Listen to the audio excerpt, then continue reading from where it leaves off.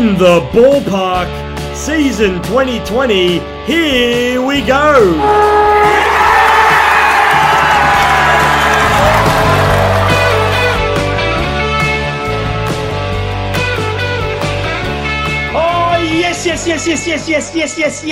Yes. We have arrived at one of the most exciting weeks in the AFL calendar. It is the week where the last four teams standing battle it out for a chance to put one hand on the Premiership Cup and claim the ultimate glory. Will it be an all-Victorian grand final played interstate for the first time? Will it be the 2004 or perhaps the 2007 grand final replay?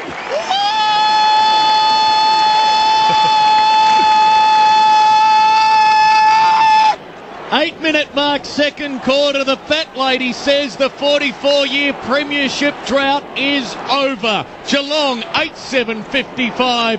Port 2-2-14. Surely not even Geelong could lose it from here. Or, like in 2015, will the beaten reigning premiers go the long way around, rise like a phoenix and deny the team who defeated them 3 weeks earlier? The anticipation is palpable. That is why it's one of my favourite weeks in the calendar. Welcome to this week's preliminary final edition of In the Ballpark. I'm your host, Michael Serpell, and it is my pleasure to introduce you to our sumptuous team who will be running through brick walls, climbing foreign objects, jumping through windows like Matt Damon to ensure their aerials are working for this weekend's final action. Introducing the umpire who was so inspired by the aging sporting stars such as LeBron James, Rafael Nadal, and Cameron Smith. He put his hand up to replace Razor Ray in the hunt for red and black October representation in the umpiring fraternity. It's Ryan. Give the razor to Sean Connery. Say, what are you talking about? Frizy Hartwick. Frizy, welcome to you, mate. Serpers, thank you very much again. Good evening, gents. Great to be here. What an occasion. And yeah, look, I put my hat in the ring to replace Razor. So look, we'll see how we go. Plenty of jumping over obstacles, as you said, this week. Whether or not Razor, the man himself, is back again this week, I'm not sure, but we'll see probably within 24 hours. Oh, wouldn't it be a tasty scene of events should he get the Cats game again, lads? Great to be here. And let's get to the man who knows how many people in the Twitter sphere are fed up with Richmond's fourth straight preliminary finals appearance, and the man who would rather pay $800 for a reliable DeLonghi La Specialista Espresso coffee machine model number EC9335M rather than paying $800,000 plus for an unreliable Jordan De Goey model number COOKED. It's Maxi Macchiato Latte Tonner. Maxi, welcome to you, mate. Thank you, Serps. That's an excellent introduction. I'm not actually a coffee drinker, though. So, yeah, I don't know if I'd be spending $800 on a coffee machine, but yeah, it's good to be back. I reckon prelim finals, as you said, is one of the best weeks in footy of the year. So we've got two great games. And I wanted to ask you boys before we get started into it, what's probably your favourite prelim final of the last 10 years? I reckon mine's that Collingwood v Hawthorn prelim final. I think it was 2011. Buddy Franklin, he dribbled that goal along the boundary line. Here comes Buddy, wheels around, gathers the football. He's kicked the miracle. He's put it through with the outside of the boot, running to the wrong pocket. And then I think it went down the other end and Luke Ball snapped a goal. Ball throws it on the boots, and like Swan before him, he's kicked a magnificent goal out of that pocket. I reckon that was the best game of the 2011 season as well. But I was going to say, Maxi, I remember the scenes where Alistair Clarkson, right as that siren when he bashed the coach's box and all those Water came out and, oh, gee, very, very angry Alistair that night, that's for sure. I was really going for the Hawks because being an Essendon supporter, you're not too fond of either side, but especially Collingwood at that stage, considering that they'd won a premiership in 2010. But yeah, I was heartbroken when Luke Ball kicked that goal. But looking back at it now, it was just such a sensational game. Glad you mentioned that. That was a phenomenal prelim. That would have said that for sure, or any of the other Hawthorn ones. I know we've talked about them before. They had sort of 2 in the space of 3 years there, or even 3 perhaps as well, I think, that were decided by a kick or less. Just unbelievable. Maybe some other honourable mentions. I did think in Richmond's first flag season, although they sort of had the better of the Giants for most of that game, I think everyone knew which way it was going to go. I just remember the noise. Yeah. The scene was just absolutely electric. It was almost a bit surreal. You had to look twice to think, what are we actually seeing? Another honourable that just sprung to mind, and only because we just had the Cats and Collingwood last week. They played a prelim 2007. That's the one. Game. Yeah, and it was only about a goal of difference. 5 And then of course we know that Geelong went on to demolish Port Adelaide the week after. But that was a cracker as well. The Saints and the Bulldogs played a few close ones as well through that era. Yeah, that Nick Rewalt Topo. Stewart couldn't hang on. Loose ball. Guess who? It's only fitting. That's the one. There's so many. As you guys said, it's a brilliant week of the season that always delivers. I will say, on the Richmond GWS one, I remember during the coverage of that game, they had a decibel meter for how loud the Richmond crowd were getting. And gee whiz, I reckon it was peaking most of the time, especially when Daniel Rioli kicked his goals. It just was going through the roof. It was extraordinary. There would have been no corporates. There would have been like 90,000 Richmond fans. I think we went to a bar that day. We were on a train full of Richmond supporters, and then the Giants cheer squad walked past and there was about 15 of them. So, yeah, it was just packed full of Richmond supporters and not many Giants supporters. So it would have been pretty intimidating for those Giants players. It would have been. And Maxie, we were pretty brave. We wanted to get the full Richmond experience. We went to a pub in Richmond as well. Good thing we weren't there a week later because it might have been a little bit more rowdy. Yeah, I remember it was getting pretty rowdy that night. So I can't imagine a week later. Talking about some of my favourite prelims, hard to go past one of the modern classics, Western Bulldogs up against the GWS Giants. Yeah. Speaking about pubs, gentlemen, I was down at the Wharf Hotel, which is the home away from home for the Western Bulldogs. Whenever the Western Bulldogs play interstate, I remember GWS talking about Heath Shaw kicking goals against your club and feeling a little bit deflated. He kicked this massive goal and they got a little bit of breathing space, the Giants, and I thought, gee whiz, is this going to be the moment we're going to get an all-Sydney grand final in Melbourne? And to the Doggies' credit, Marcus Bontempelli's goal where he tapped it onto himself and kicked it beautifully. Oh, there were some big moments in that preliminary final, gents. I think Stringer centred it to Dixon. That centering kick from Jakey Stringer was big as well. It was Stringer. I'm glad you mentioned that game, Serves. Actually, that one totally slipped my mind when trying to trace back to great prelims. I agree that one was as good as any of them. The Bulldogs go through to a grand final. Can you believe it? The siren will sound. A 55-year drought ended. The Dogs are in the grand final. Oh, well, hopefully we get 2 crackers like some of the games that we've just spoken about this week. Oh, yes.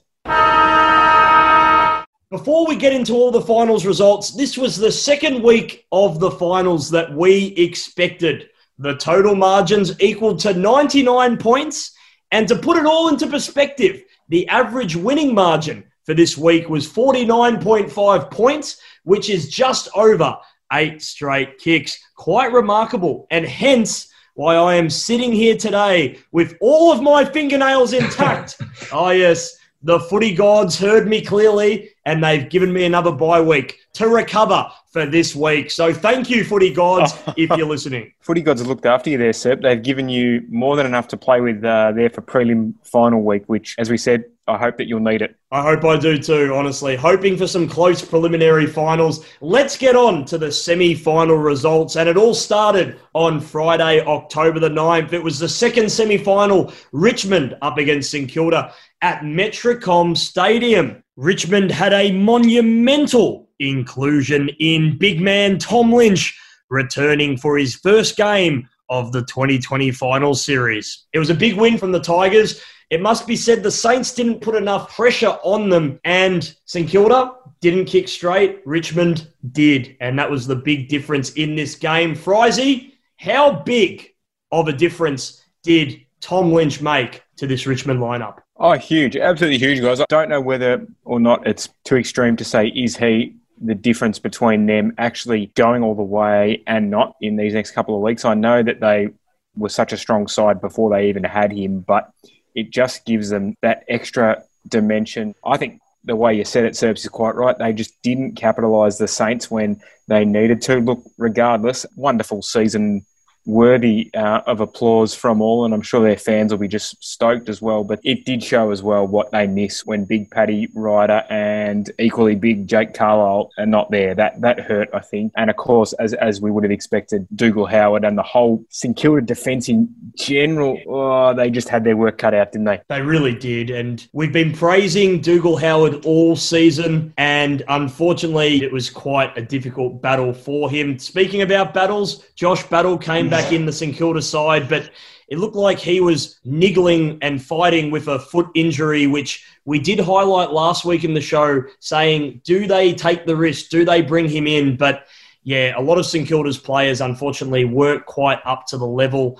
And all those missed shots, well, they really did haunt them. The Saints were coming in the third term. They really were red hot, and they just could not capitalise on those set shots. But guys, it must be said, Richmond don't usually rely on clearances in their game. They're usually a back half team. It's incredible. They completely turned that around and they became a good contestant side over the weekend, especially winning those clearances against the Saints. Yeah, I think that really showed how much the Saints missed Paddy Ryder, particularly in the centre bounce clearances. So Richmond, as you said, they're historically a pretty average clearance team, even though they've been like one of the dominant teams. They're actually ranked 15th for clearances, where the Saints are ranked 5th. So I think that just sort of shows the dominance that Paddy Ryder's had, particularly in centre bounces this year. So the Tigers, they won centre bounce clearances 15-5, and overall clearances, they were up by 3. From there, that gave them territory dominance. So they had 12 more inside 50s as well.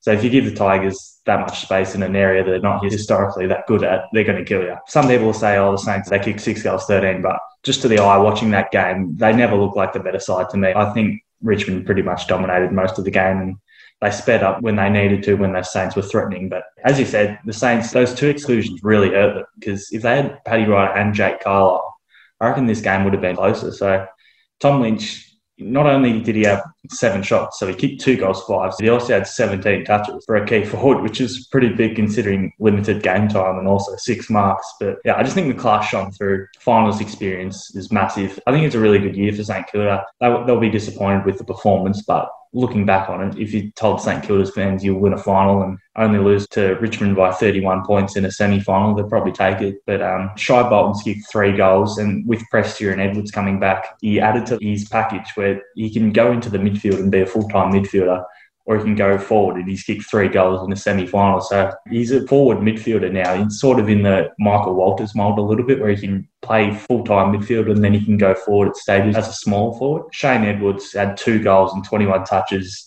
He's the best handballer in the competition. I think some of his handballs might be throws, but yeah, he's elite with his handballing. He had 12 handballs and 9 kicks. I think that's where he operates best. And also, from a Saints perspective, I really like Hunter Clark. He had 17 touches, and he's just so classy and composed with the ball. So whenever a team gets eliminated in finals, everyone asks, what do they need? And everyone's saying, the Saints need to go after a midfielder. But they drafted Hunter Clark and Nick Caulfield, I think, 2 or 3 years ago. And the midfielders that they supposedly need are right there in their team. They're just playing on a half-back flank. So I reckon look for Hunter Clark and Nick Caulfield to move into the midfield over the next 2 years, and I think the Saints will have a really good year next year as well. That's a great point that you mentioned there. Hunter Clark, when you just watch him play, he's got this certain confidence about him. He takes the game on. He takes players on. He's good with selling the candy. He changes the game laterally. That little move in the last quarter where he sort of dodged an opponent and then ran through and hit a target inside 50 is a little bit of Bontempelli and Scott Pendlebury about it as well. Slows the game down. Not sure if he has a basketball background, but I tell you what, he's certainly great at laterally moving the ball, and you can just tell he's got a very, very strong football IQ. So he's going to be a player for them in the future. But you're absolutely right there, Maxi. There's not too many A-grade midfielders right now inside mids who are absolute bulls and win the ball that actually want to leave their clubs or that are on the free agency market. And yes, Brad Crouch's name has been thrown up multiple times, but it must be said, you wouldn't say he's quite at that A-grade ilk and probably isn't too effective with his disposals. So is that someone that Saints should go for? I don't think so. Specifically, Hunter Clark is more of a midfielder, where I think Caulfield, I think he was drafted as a midfielder, but to me, he'll eventually get there. But he sort of reminds me a little bit of Nick Boston, where he's so good as a half-back flanker that they might not need to put him in the midfield. Brad Crouch, I'm not sure. He's a good player, but I think the Saints have got similar midfielders to him, where I think St Kilda, it's sacrilege to say as an Essendon supporter, but the type of midfielder they need, not specifically this player, but they were pretty interested in Dylan Shiel a couple of years ago. He's the type of midfielder that I'll be looking for at the Saints, where someone who can handle himself around contested ball situations, but also has got the pace to break out of a stoppage. That's more of the type of player that I'll be looking for if I was St Kilda. So if they go after Brad Crouch, and if they get him, I wouldn't say it's a bad thing, but I wouldn't splash 650 to 700k on a Brad Crouch type of player if I was St Kilda. Totally agree with you there, Maxi. And it must be said this season they've really nailed their recruits, players who have came in and had an impact from other clubs. But for Ozzy, it must be said, someone of the likes of Brad Hill, who quite ironically is getting paid the most out of those crop of players who have came from other clubs, hasn't quite been as impactful. And it definitely showed in the best and fairest count that St Kilda had. He didn't finish in the top 10. And it must be said, he probably comes into his own when there are longer quarters and his endurance really comes out. But this season wasn't his best. And what does Bradley Hill need to do next season to be more impactful in that St Kilda lineup, Frizy? Can only imagine that a steep improvement next year could be dependent on the rest of his side improving as well, and a little bit more help on the inside. I agree, though, that someone like Crouch, again, wouldn't be a terrible thing for the Saints to pick him up. But look, as Maxie said, I think the asking price is an important thing, because with a price tag like that, obviously becomes a weight of expectation, and perhaps there's a little bit of that going on inside the mind of Brad Hill. I'm not too sure. Now, guys, one of the moments that absolutely made me fume over the weekend in this Richmond St Kilda game was the tackle from the inspirational skipper of the Richmond Football Club, Trent Cotchin. Now, we know Trent Cotchin makes statements with his tackling, and he's done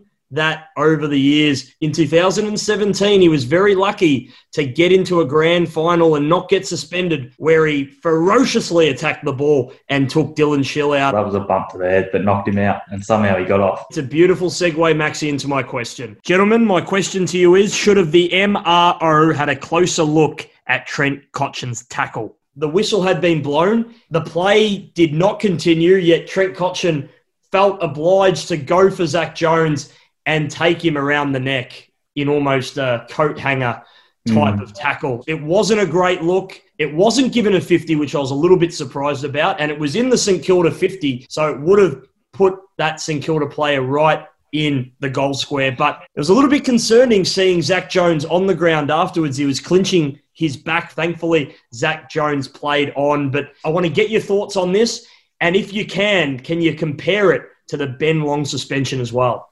Well, that's the thing. I think the MRO or MRP, whatever it is now, I think last week with Ben Long, they opened up a can of worms where they suspended him on the basis of there was potential to cause serious harm, where if you're going to go around suspending blokes for the potential to cause serious harm, you're going to suspend 100 blokes every single week. So one of the main frustrations with the match review officer is the inconsistency between incidents, where the actions are the same, but the injury to the other player is different, and as a result, they end up missing weeks. To go from Ben Long to Trent Cotchin, I know Zach Jones, I think he played out the rest of the game, was fine. Both of the players who could have been injured played the rest of the game, and Ben Long's missed a semi-final because of the potential to cause serious harm, where Trent Cotchin very easily could have hurt Zach Jones. So, I mean, I still didn't like it. I think Trent Cotchin's got a bit of a dodgy history, especially with that 2017 hit on Dylan Shiel. It still baffles me how he got off and how not many of the media people talk about that incident. I think Trent Cotchin's one of the media darlings. Like, he knocked Dylan Shiel out. Dylan Shiel went off with concussion, and somehow he got off and he played in a 2017 grand final. So it's a hard one, because if I had to watch that incident 2 weeks ago, I would have said, no, it looks bad, but that's just a fine. But to suspend Ben Long last week on the basis of potential to cause injury, then how can you not suspend everyone who performs an act that's got potential to cause injury? So it's just confusing and frustrating. It wasn't a good look, that's for sure. And I think, that's the thing. As soon as you start throwing the word potential around here, it really does have huge complications. We are talking about, at the core of it, a fierce, full contact sport without any form of protection. If you're going to look at it on that basis, as you say, Maxie, well, you'd have tens, if not 100 episodes per match of where that could apply. To the neutral fan, yeah, totally agree. It's not nice to see that. As you say, Serps, it's well after the whistle. Can't see the thought process there. I'm almost in disbelief that this incident hasn't been talked about enough, not only through the mainstream media, but also that the MRO or the MRP didn't even recognise it as a reportable incident. Yes, they obviously look at every incident that happens on the ground that is suspect and obviously review it. But this had, without question, Maxie's point exactly right on that. It did have the serious potential to harm. But to me, Trent Cotchin, off the field, he's a gentleman. He picks up after his teammates. He's done a lot of good off the field. But on the field, unfortunately, he goes out to hurt players in a way that is at times really crossing the line. So the AFL, they're in an interesting position right now. If an offence like this happens again, do you make a statement and completely stamp it out with a suspension? Especially with Trent Cotchin's history, do you stamp him out because he's capable of doing this again? And that's the thing. He probably thinks, well, it wasn't even highlighted. I can go out and do that again, and I can go and hurt my opposition players. He also had a crude tackle as well only a week ago on Jared Lyons, and that wasn't spoken about either. But I'm just really disappointed that the AFL didn't take a stand on this, especially because they took such a strong stance the week before. Yeah. Was it Alex Neil-Bullen who got suspended for 4 weeks? I think it's getting to this sort of scenario where the A-list sort of players who are the more high profile, it's much harder to suspend them and much easier to suspend blokes like Alex Neil-Bullen and Ben Long. I think three frustrated Essendon supporters on the podcast also hold a bit of resentment to Trent Cotchin for taking Jobs Brownlow. So I think there's also a little bit of that here. But whose reputation's been damaged more, Trent Cotchin or Tom Lynch? Probably Cotchin, just on the basis that it happened multiple times. And I think, as I sort of said before, to the neutral fan's eye now, he's very much viewed in that light. And so I'm sure he doesn't mind, and nor would his teammates or their fans if that's the tone that he's prepared to set in big games. But doesn't do much for popularity. But as Serpus sort of said, it's the kind of thing that you just think, well, it might benefit from a little bit more attention. And Maxie, quick question. Do you think Tom Lynch's reputation has been hurt? I just think he's constantly making stupid decisions. Like, all of the incidents this year, I don't think any of them have been suspendable, but they're just stupid. And you ask, why are you doing that? The Alex Witherden thing where he pushed his head into the ground, the Sam Collins where he pretended he was going to punch him and then feigned away, and now this where he's just like put his knee on Dougal Howard's head. I'm like, mate, what are you doing? Like, that's not tough. Two of the incidents are when blokes are down, lying down, and he's on top of them. Like, hurting blokes when they're lying down isn't tough. For such a good player, and he's pretty like tough contested mark crash packs, like that's where you show that you're a tough player, not hitting blokes when they're down on the ground. So I think he's been fined something like 6 times this year. So if you're trying to show that you're tough to all your teammates and trying to get them up and about, I think there's better ways of doing it. I'd like to know who Tom Lynch's hero was growing up in the forward line. It might have been Big Bad Barry Hall, because I tell you what, Bad Barry. Some of the ways he wrestles other players on the ground and possibly the chokehold, there might be a bit of Brian Lake in that as well. Do you remember when Baz chokehold Thompson from North Melbourne? And he just chokehold, and he had like 4 North Melbourne blokes trying to rip him off, Scott Thompson, and he just wouldn't let go. Next thing, it was Barry against half of the opposition. They were like dragging him along the ground, and he still had Scott Thompson in headlock. I tell you what, if Tom Lynch does do something dangerous on the field this week, it might be him against the whole Port Adelaide cheer squad and Koshy. Well, so Tom Lynch, you've been warned. Let's get to the other semi-final of the weekend. Saturday, October the 10th, it was the first semi-final. Geelong up against Collingwood at the Gabba. And I think it was almost impossible to see this kind of blowout result. This was a massive, comprehensive statement game. And the Cats finally got Tom Hawkins firing and some of those other contributors in the midfield. Guys, what was your take on this game?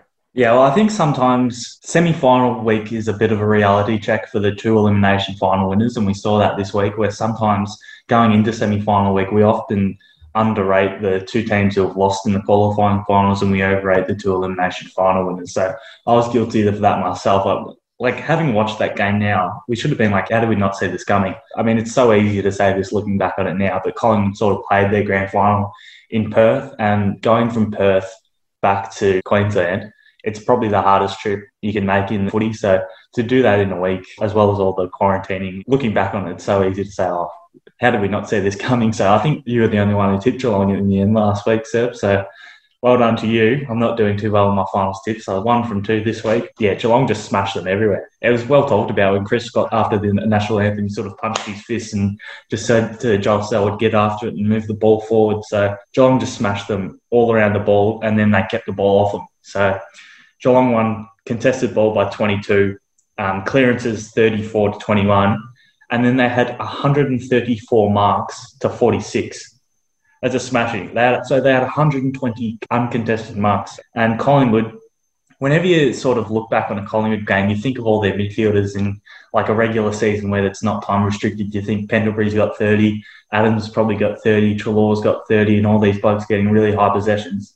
Collingwood had 200 possessions for the game. Like, that's a smashing. They only have 200 possessions for the game. So 6 Cats had more possessions than the highest Collingwood ball getter, which was Adam Treloar. So it just shows that Geelong smashed them around the ball, and then Collingwood couldn't get the ball back off them. So Geelong just kept taking uncontested marks. But the things I really liked was Dangerfield forward. He kicked 4 goals, 2 of those brilliant bananas from the boundary line, which I'll touch on in a sec. But it also frees up Tom Hawkins. So similar to Lynch, Hawkins had 4 goals, but he also had 17 possessions. So when you put Dangerfield there, it also allows Hawkins to spend his time in the goal square and kick goals, but then get further up the ground, which sort of releases him. And Hawkins, further up the ground, he's also a little bit like Franklin, where he's a really good kick going inside 50. And I think that's because the key forwards know how they want the ball kicked to them. And Mitch Duncan, he had something like 22 possessions in the first half. And I think he only ended up with 30 for the game. But Levi Greenwood went to him at the start, and they were all saying, oh, Mitch Duncan's in for a long night after Levi Greenwood towered up Tim Kelly the week previous. But no one went near Mitch Duncan after that. Yeah, sensational performance from Geelong. Yeah, Geelong were absolutely primed for this performance.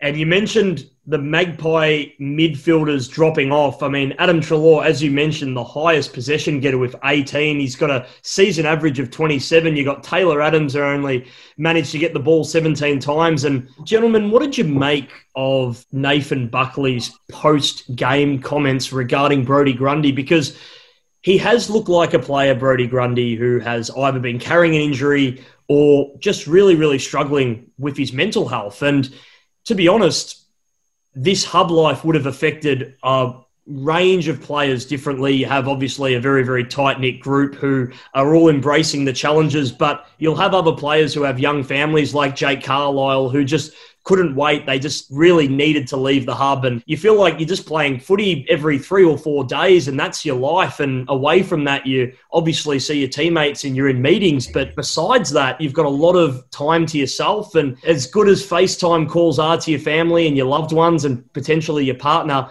it's just not the same as them being there and living your regular lifestyle. And so I think Nathan Buckley did a pretty good job alluding to that and kind of bringing a bit of light to the fact that Brodie Grundy had an extraordinary season last season and has warranted the money that he's on, but clearly it wasn't working for him this season. And he was one of those guys playing footy this season who just didn't have the impact because of the circumstances. What are your thoughts on that, guys? Yeah, I think he's sort of someone who suffers by his own past performances and like how good he's been in the past. And you're always comparing him to his last 2 years. Having said that, everyone's sort of expecting Buckley to come out and say, oh yeah, he's been carrying an injury. And as you said, he sort of deflected with, there's a number of Collingwood players who haven't liked hub set up and hasn't been good for their mental health, but that might be the case. The other possibility is maybe he's just out of form.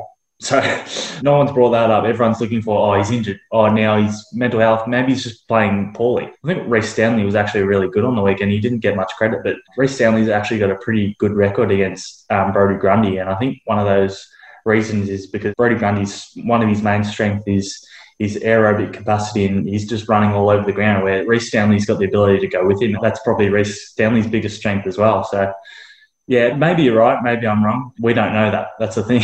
Maybe he's out of form. Maybe he's struggling mentally. But yeah, who knows? And until we hear Brodie actually speak about it and actually answer the question, we won't be sure about what the real reason is. Frizy, what's your take on the situation? It's a really tricky one for this season, boys, isn't it? All those factors. It must be tough hub life. I think everyone's aware of that. And so for that reason alone, I think not as critical, and I'm sure they're all very much understanding. I mean, teams never want to lose finals matches or never want their season to be over. I get the impression that there might have just been a few players around the whole system that, more than anything, are just super relieved that this season for them is done with. There could be many others as well. Absolutely, Frizy, and you touched on it beautifully there. It's such an emotional roller coaster, football, and especially last week having the ecstasy of winning that game that no one expected them to win. Their backs against the wall, really hard quarantine for them, and then winning that game, and then the agony of coming up against Geelong and just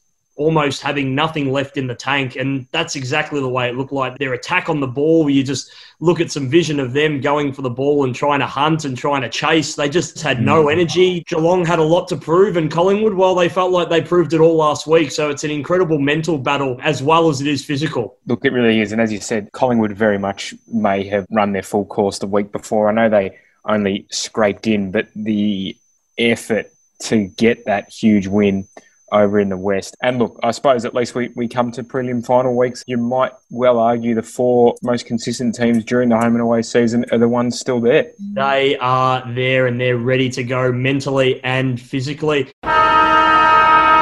Preliminary final weekend. And as we mentioned from the top of the show, it is one of our absolutely favourite weekends in the football calendar. It all starts on Friday night, October the 9th. It is the second preliminary final. It's Port Adelaide at their fortress, the Adelaide Oval, up against the Tigers. Earlier this season, Port Adelaide had a very comprehensive win, but equally, the players that are available for this game that weren't available in that earlier game is quite significant, especially on the Richmond side. I did see a list of all the players that didn't play that game on both sides, and Port Adelaide actually had a fairly decent list, but I think, as you said, Richmond more experienced, probably better players. But we're talking about our favourite prelim finals. This one sort of reminds me a little bit of Hawthorn versus Fremantle in 2015, where Port Adelaide had the week off and they'll be playing in front of their home crowd, where Richmond are the reigning champs, all the finals experience, and they're coming to the hostile environment. So I can't wait for this game. A few of the question marks to me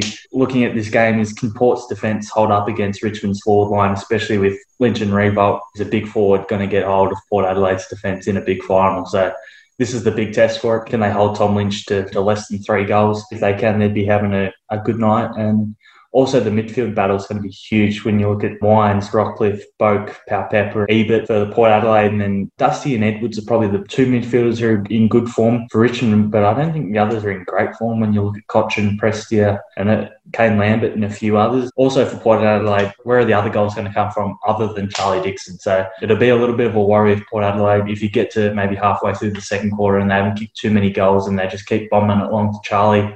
That'll be one thing to watch out for, is where are their goals coming from, and are they just kicking it along to Charlie all the time, or are they finding other avenues? So, and also, where does Dusty play? So we'll talk about Danger. Play predominantly forward for the Cats, where I think Dusty will probably play predominantly midfield time. His goal scoring and his scoring involvements have been down from previous years. So I think apart from Edwards, I don't think Richmond's midfield is in fantastic form. So I think that's why Dusty will be playing majority time in the middle. But in terms of a tip, I mean, I'm leaning towards Richmond, but I'm hoping Port Adelaide get up. Yeah, I'm gonna lean towards the Tigers too, I think. Didn't really cross my mind, that analogy of that 2015 prelim final, but it makes sense, and we know that Richmond just have a knack and a way of getting it done in these games. It's almost like the more you turn the pressure and the expectation up, the better they handle it. And as for expectation, well, Port Adelaide carry a lot of that now into this game. Home prelim off the back of the season they've had. Gents, can I just ask, is it going to feel like a true home game for Port, given that, of course, the prison bars are not permitted? No, they're not. And they're only just managing to tussle with wearing those prison bars for their home showdown clashes. So there is a lot of ill feeling here about the prison bars.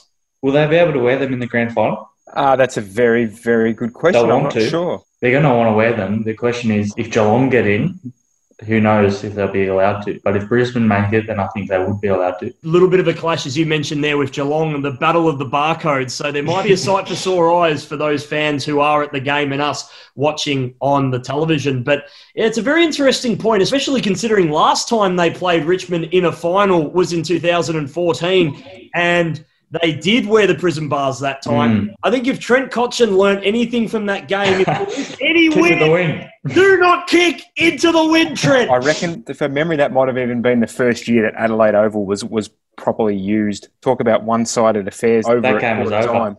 Quarter time. That was one of them. Yep. Yeah, they won't want a repeat of that again. Although the Port Adelaide fans might. It was quite an entertaining afternoon that for them. That of course was one of our much-loved Sunday afternoon elimination finals that we don't see anymore. Bring it back. And don't we miss them? Bring it back. Now, I found a very interesting stat throughout the week, and this is a Maxi statistician Tonna stat right here. Richmond have not lost twice to the same team in a season since 2016. And yes, this does include finals. More notably, if we go to 2017, they lost to the Crows throughout the home and away season, but then they defeated them in the grand final. And in the preliminary final, they, of course, defeated the GWS Giants and they lost to them in round 9 in the regular season. Same thing happened 2019. They lost to GWS in the regular season, but then defeated them in the grand final. They did lose to St Kilda earlier in the season and they managed to rectify that loss in last week's semi-final. Port Adelaide, as we know, they won earlier this season. Will history repeat itself for the Tigers? That is a big question. I'll be fascinated to see who Dylan Grimes lines up on, gentlemen, because Charlie Cameron played him extremely well last time, got him up the ground. That'd be great. That is going to be a key for them winning this game, but they've got to be ferocious like they were against Geelong. They've got to attack Richmond where they're getting the ball, not worrying about the overlap and worrying about the man who's running out the back. They've got to attack them front on. It's what they did well against Geelong. They've got to get that tackling pressure up if they are any chance of winning this game. You mentioned Dustin Martin possibly playing more minutes in the midfield, Maxi. Who gets that matchup? And we heard earlier this week, Tom Jonas said, we're going to worry about ourselves. We're going to worry about our own system and what we can control. But knowing Dustin Martin's record in finals, especially prelims and grand finals, you have to pay some attention to him. I don't think they'll start with anyone tagging him or anything in the midfield. They'll be responsible for him around the stoppages. I would think maybe a Rockcliffe or Pepper, maybe even Wines. I wouldn't think Boak would do it. And when he goes forward, I think Tom Jonas would probably be the answer. You mentioned Dylan Grimes. I think the obvious matchup for him is probably Robbie Gray. Robbie Gray is pretty dangerous around goals, and Dylan Grimes, he's tall, but he can play on smalls.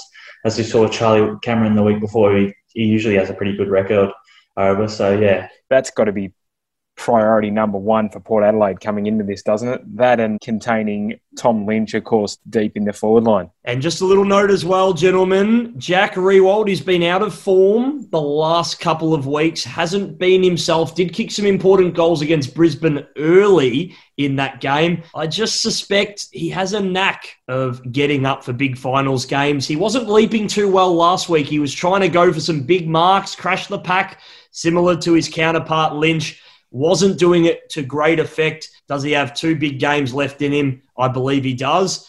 And at least 1 big game for him. So he's my man to just look out for. Danger signs, especially that Port Adelaide backline. We've spoken about them. They're going to be under a lot of pressure, especially trying to keep Lynch down. Someone like a Trent McKenzie, if we suspect he does go to Tom Lynch, he's going to have his hands full.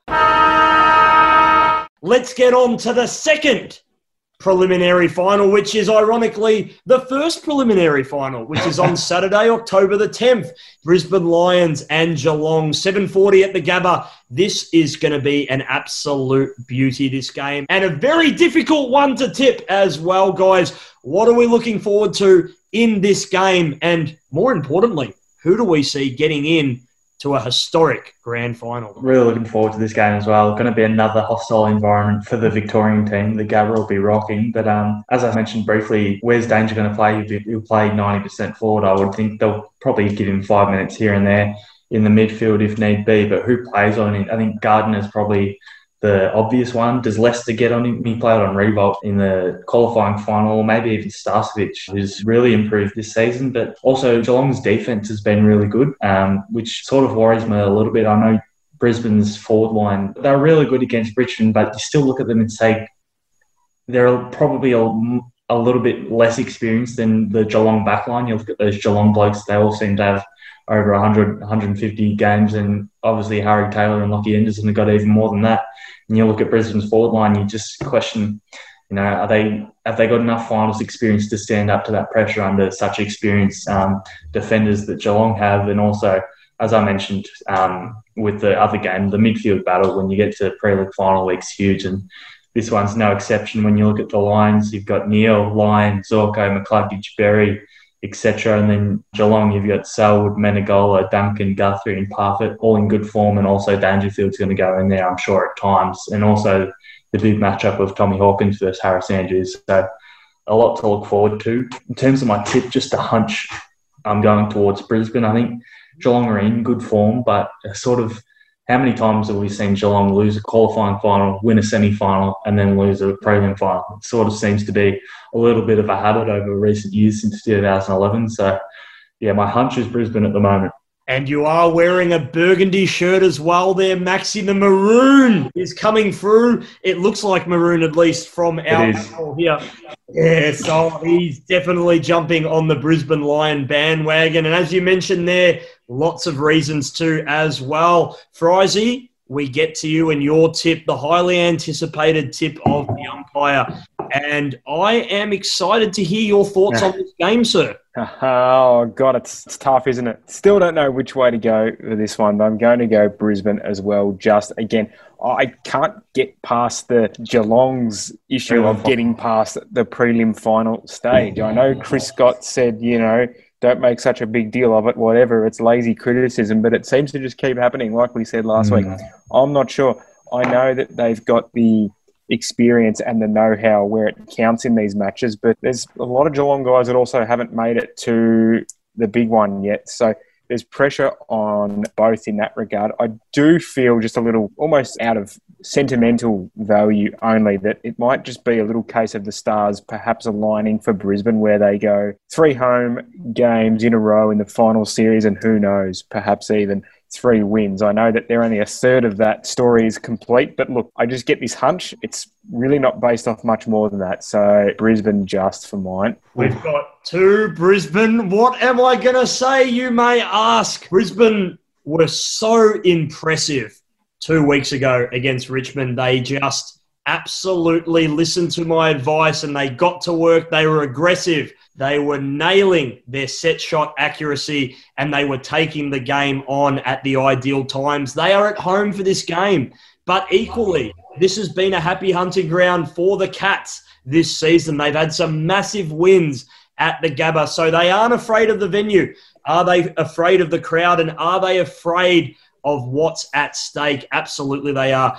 This could well be Dangerfield's last chance in the prime that he's in, with the midfield minutes that he can still achieve to get that elusive premiership. Can he do it, and can the Cats do it? It's very hard to tip against the Cats in this one. Just seeing the amount of experience that they have and knowing that the Brisbane Lions are going to have to come up against a quality, experienced lineup, it's a big ask for them, especially considering they've just gotten off that high of winning their very first final with the group that they have. I hope they haven't celebrated too hard. I hope they've got their focus caps on. I am concerned for them. So if the Lions come out hungry, well, they might catch Geelong off guard. I'm going to tip Geelong in this one to break all of their recent records and their recent form that Chris Scott holds in the finals. But obviously, like you gents, my heart is saying the Lions, because 3 home finals in a row and 1 a grand final would be absolutely wonderful for the state of Queensland and for their team and for Chris Fagan. So many good stories out of Brisbane. I hope they do it,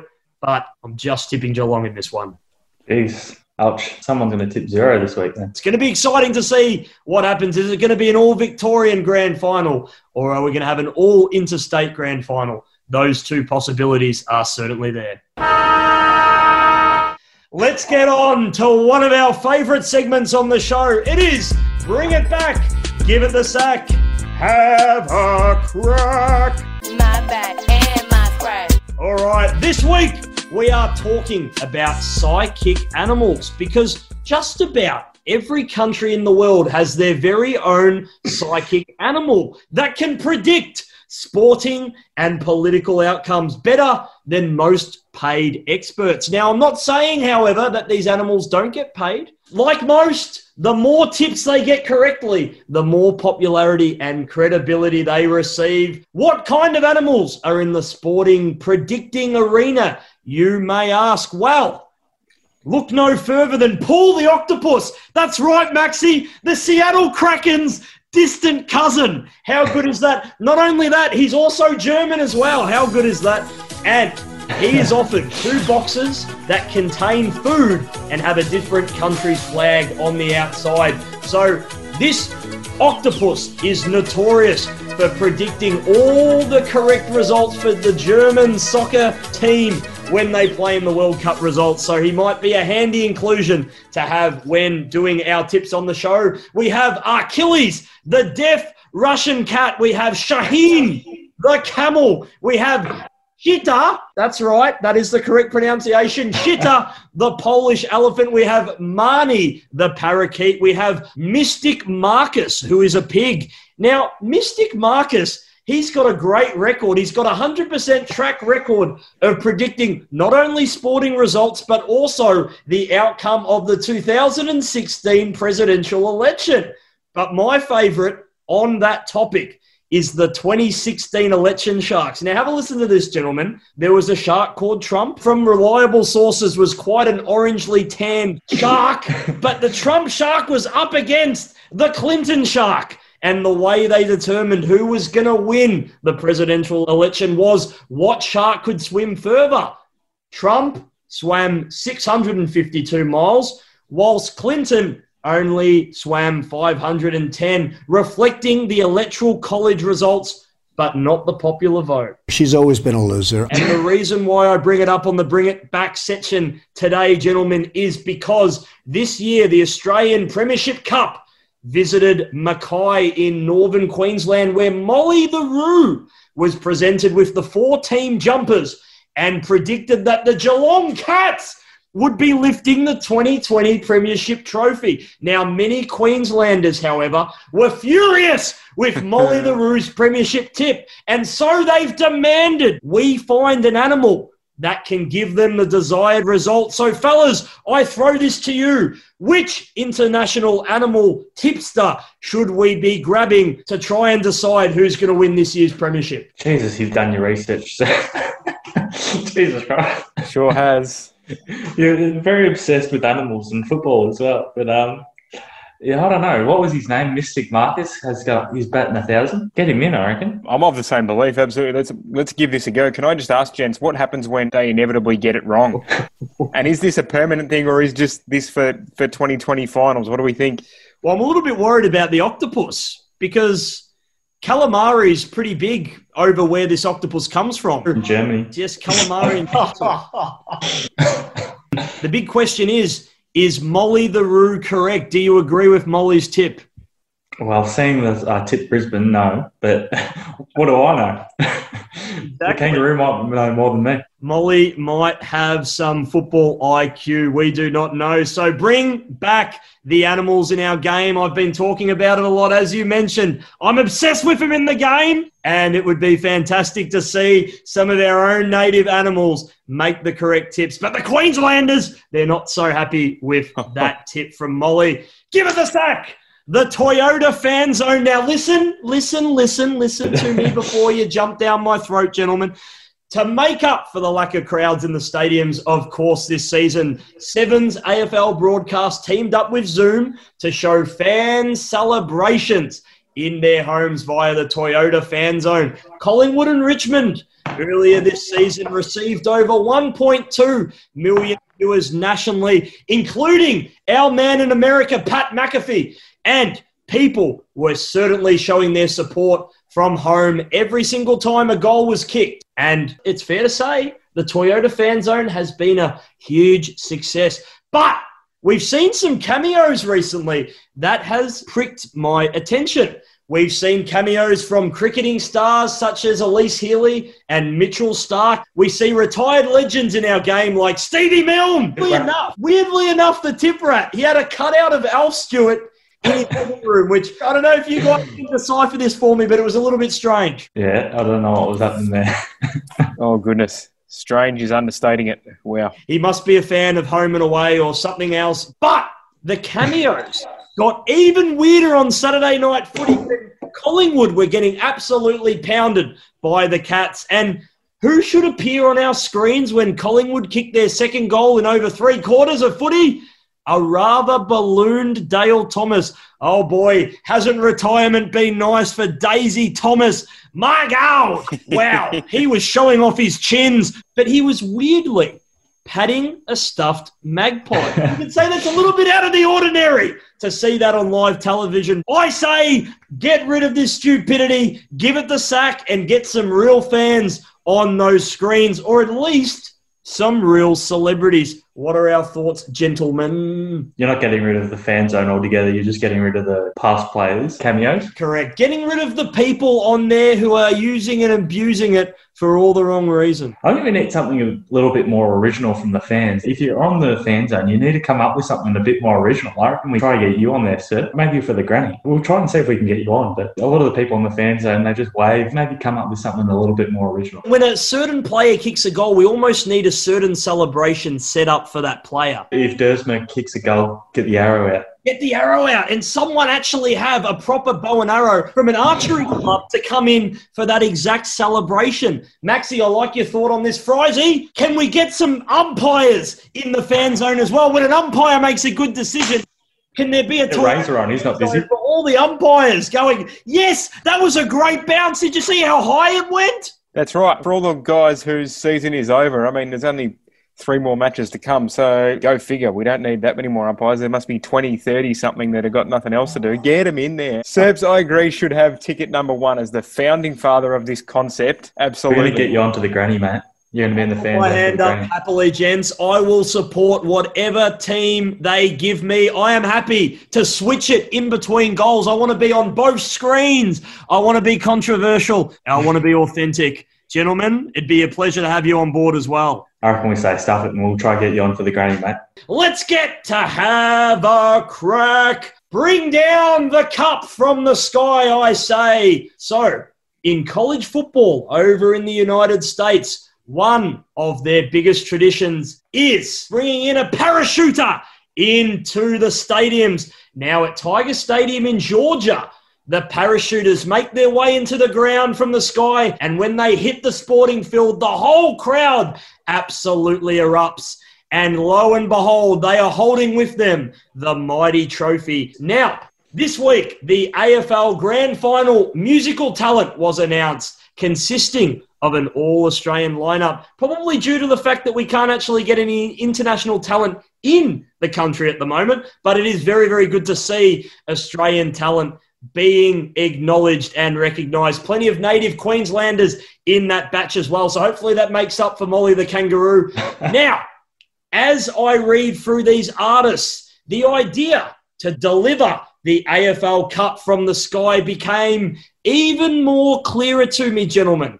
DMAs, the three-piece rock band, have 2 songs called Lay Down and In the Air. Let's get to the other band as well. Cub Sport, following the skydiving trend, they have a song called Such Great Heights and Air. And it's not over yet, gents, because Wolf Mother, well, they have the song Where Eagles Have Been, and Electric Field's the other band. I don't know how they're going to fit all these artists in, by the way. I don't know. There's so many artists. 7 minutes, half time. I don't know how they're going to do it. They have a song called No Other Heights, but the big headliner, Shepherd, they comprehensively and conclusively confirm my beliefs with the song Geronimo. That's right. I'm saying have a crack at delivering the cup from high above the Brisbane night sky. Gentlemen, what are our thoughts? I'm not too sure. It'll be interesting to see. Do you remember when Mark Prosciutto came down? He was like sort of hanging from some sort of ropes sort of thing. He had a very tight harness on. Was it the 2017 when Adelaide won? It was, I think so. And that harness, goodness me, that was nerve-wracking to watch, if I recall. Gee whiz. Had to count them. Had to count them. Absolutely. I just don't want to be the person standing at the ground that's got to catch the falling cup from that height. And look, I know we've spoken about this a lot, and I am obsessed with the animals. You gentlemen know that. We've spoken about getting big cats at the game. And wouldn't this be an incredible circus act if they were able to drop the cup from the sky and then they had a Brisbane Lion and they had a Richmond Tiger fighting for the drop of the cup? Well, Serps. Well, I like this. We've sort of tied all of these in together into one idea now. It is the year of Tiger King, so maybe we're in for a Tigers and Lions grand final. So I wanted to mention one thing with the Have a Crack. I heard a really good idea with Dan Butler, who kicked the goal, and there was sort of a little argument over whether or not he got it before the siren or after the siren. I reckon next year the LED lighting around the ground should go like black in the last 30 seconds, and as the siren goes, it should turn red or some other colour so you can see exactly when the siren goes and if the player got his kick away before the siren or not. I reckon that's a good idea. I don't mind that because it might give us the most up-to-date, time of when the siren goes, because you might have that little delay from when the siren actually goes to when the umpire hears it and then whistles. So maybe that would just remove a little bit of doubt. Maxi, I'm going to take you a step further with this one. I think it was one of our very early episodes on the show, and we mentioned how much we like the zing bails in the cricket. What about getting some zing posts to light up when the siren goes? That'd be pretty conclusive. I wouldn't mind the zing posts, but I reckon the LED lighting around the fence is the way to go. Certainly a lot more reliable than the rollover paper that they used to have at the MCG. And the Dodo would always pop up, and Amy and Wizard and God knows what else back in the day. Dodo. What happened to Dodo? Where'd that go? Bring back Dodo and Sakatara, I reckon. Sakata. They were the days. Sakata.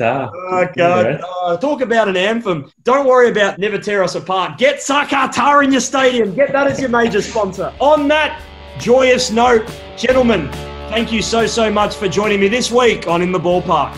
Thank you, Serps.